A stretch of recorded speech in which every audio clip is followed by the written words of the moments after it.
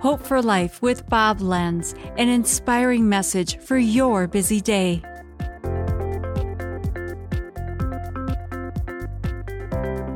The Bible says in 2 Corinthians 5:17, "Therefore, if anyone is in Christ, the new creation has come. The old has gone, the new is here." A friend of mine, a successful businessman, told me, "Bob, I think I want to add this Jesus thing to my life."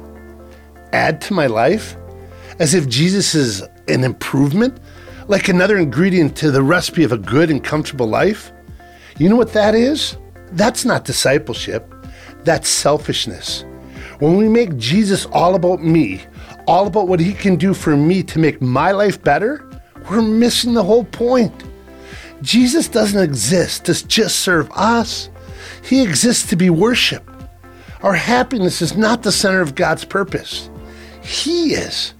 We exist to glorify God, to fulfill his mission on earth, to become more like him, to share him with other people. And when we surrender to him, we don't become an improved version of ourselves. We become somebody completely, totally new. That's the real gospel. This has been Hope for Life with Bob Lenz. Discover more at lifepromotions.org.